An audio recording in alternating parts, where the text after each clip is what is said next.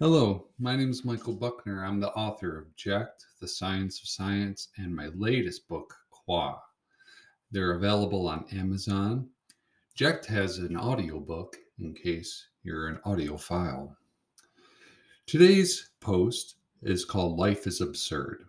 Albert Camus said, "Life is absurd," and I tend to agree. I agree for many reasons. A few I will elucidate here. One, life is highly unpredictable. Although we try to predict things like the weather, how children will turn out, and where we will be in 5 years, we all know the world tends to interfere with our plans and predictions. Two, life has no meaning. Many will disagree with this second premise, but consider this. Life came to be from a primordial pool of amino acids. From these minuscule acids, all of the life on Earth that we see and that we don't see that is extinct evolved. A crocodile, crocodiles, a human, humans, the T Rex, T Rexed. 99.99% of species that have ever existed are now extinct. Life comes and it goes. Even 100-year-old man has lived an infinitesimally small amount of time in the 14 plus billion years since the Big Bang. So why not be free and follow your heart? Why not decide for yourself what your meaning is? Three, our bodies. That's why life is absurd. Just look at our bodies. Just look at them.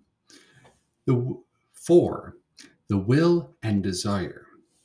That's why life is absurd, because we have these wills and desires that don't seem compatible.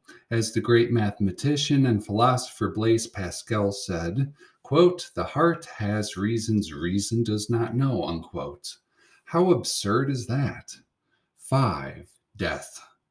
Isn't it absurd that the one thing we wish to avoid our whole lives is inevitable? Why do we die? It seems so absurd. If there was a true, loving God, or any reason at all to life, then we probably wouldn't die, right? So that's why they create afterlives and all these fictions and fantasies to save us from death. But alas, it is inevitable that we all die. And on that highest of notes, please subscribe and share and like this post. For more, purchase The Science of Science, Jacked, and my latest book, Qua, on Amazon.com, or listen to Jacked on Audible.com. Like, share, and subscribe. Thank you very much. Have a nice day.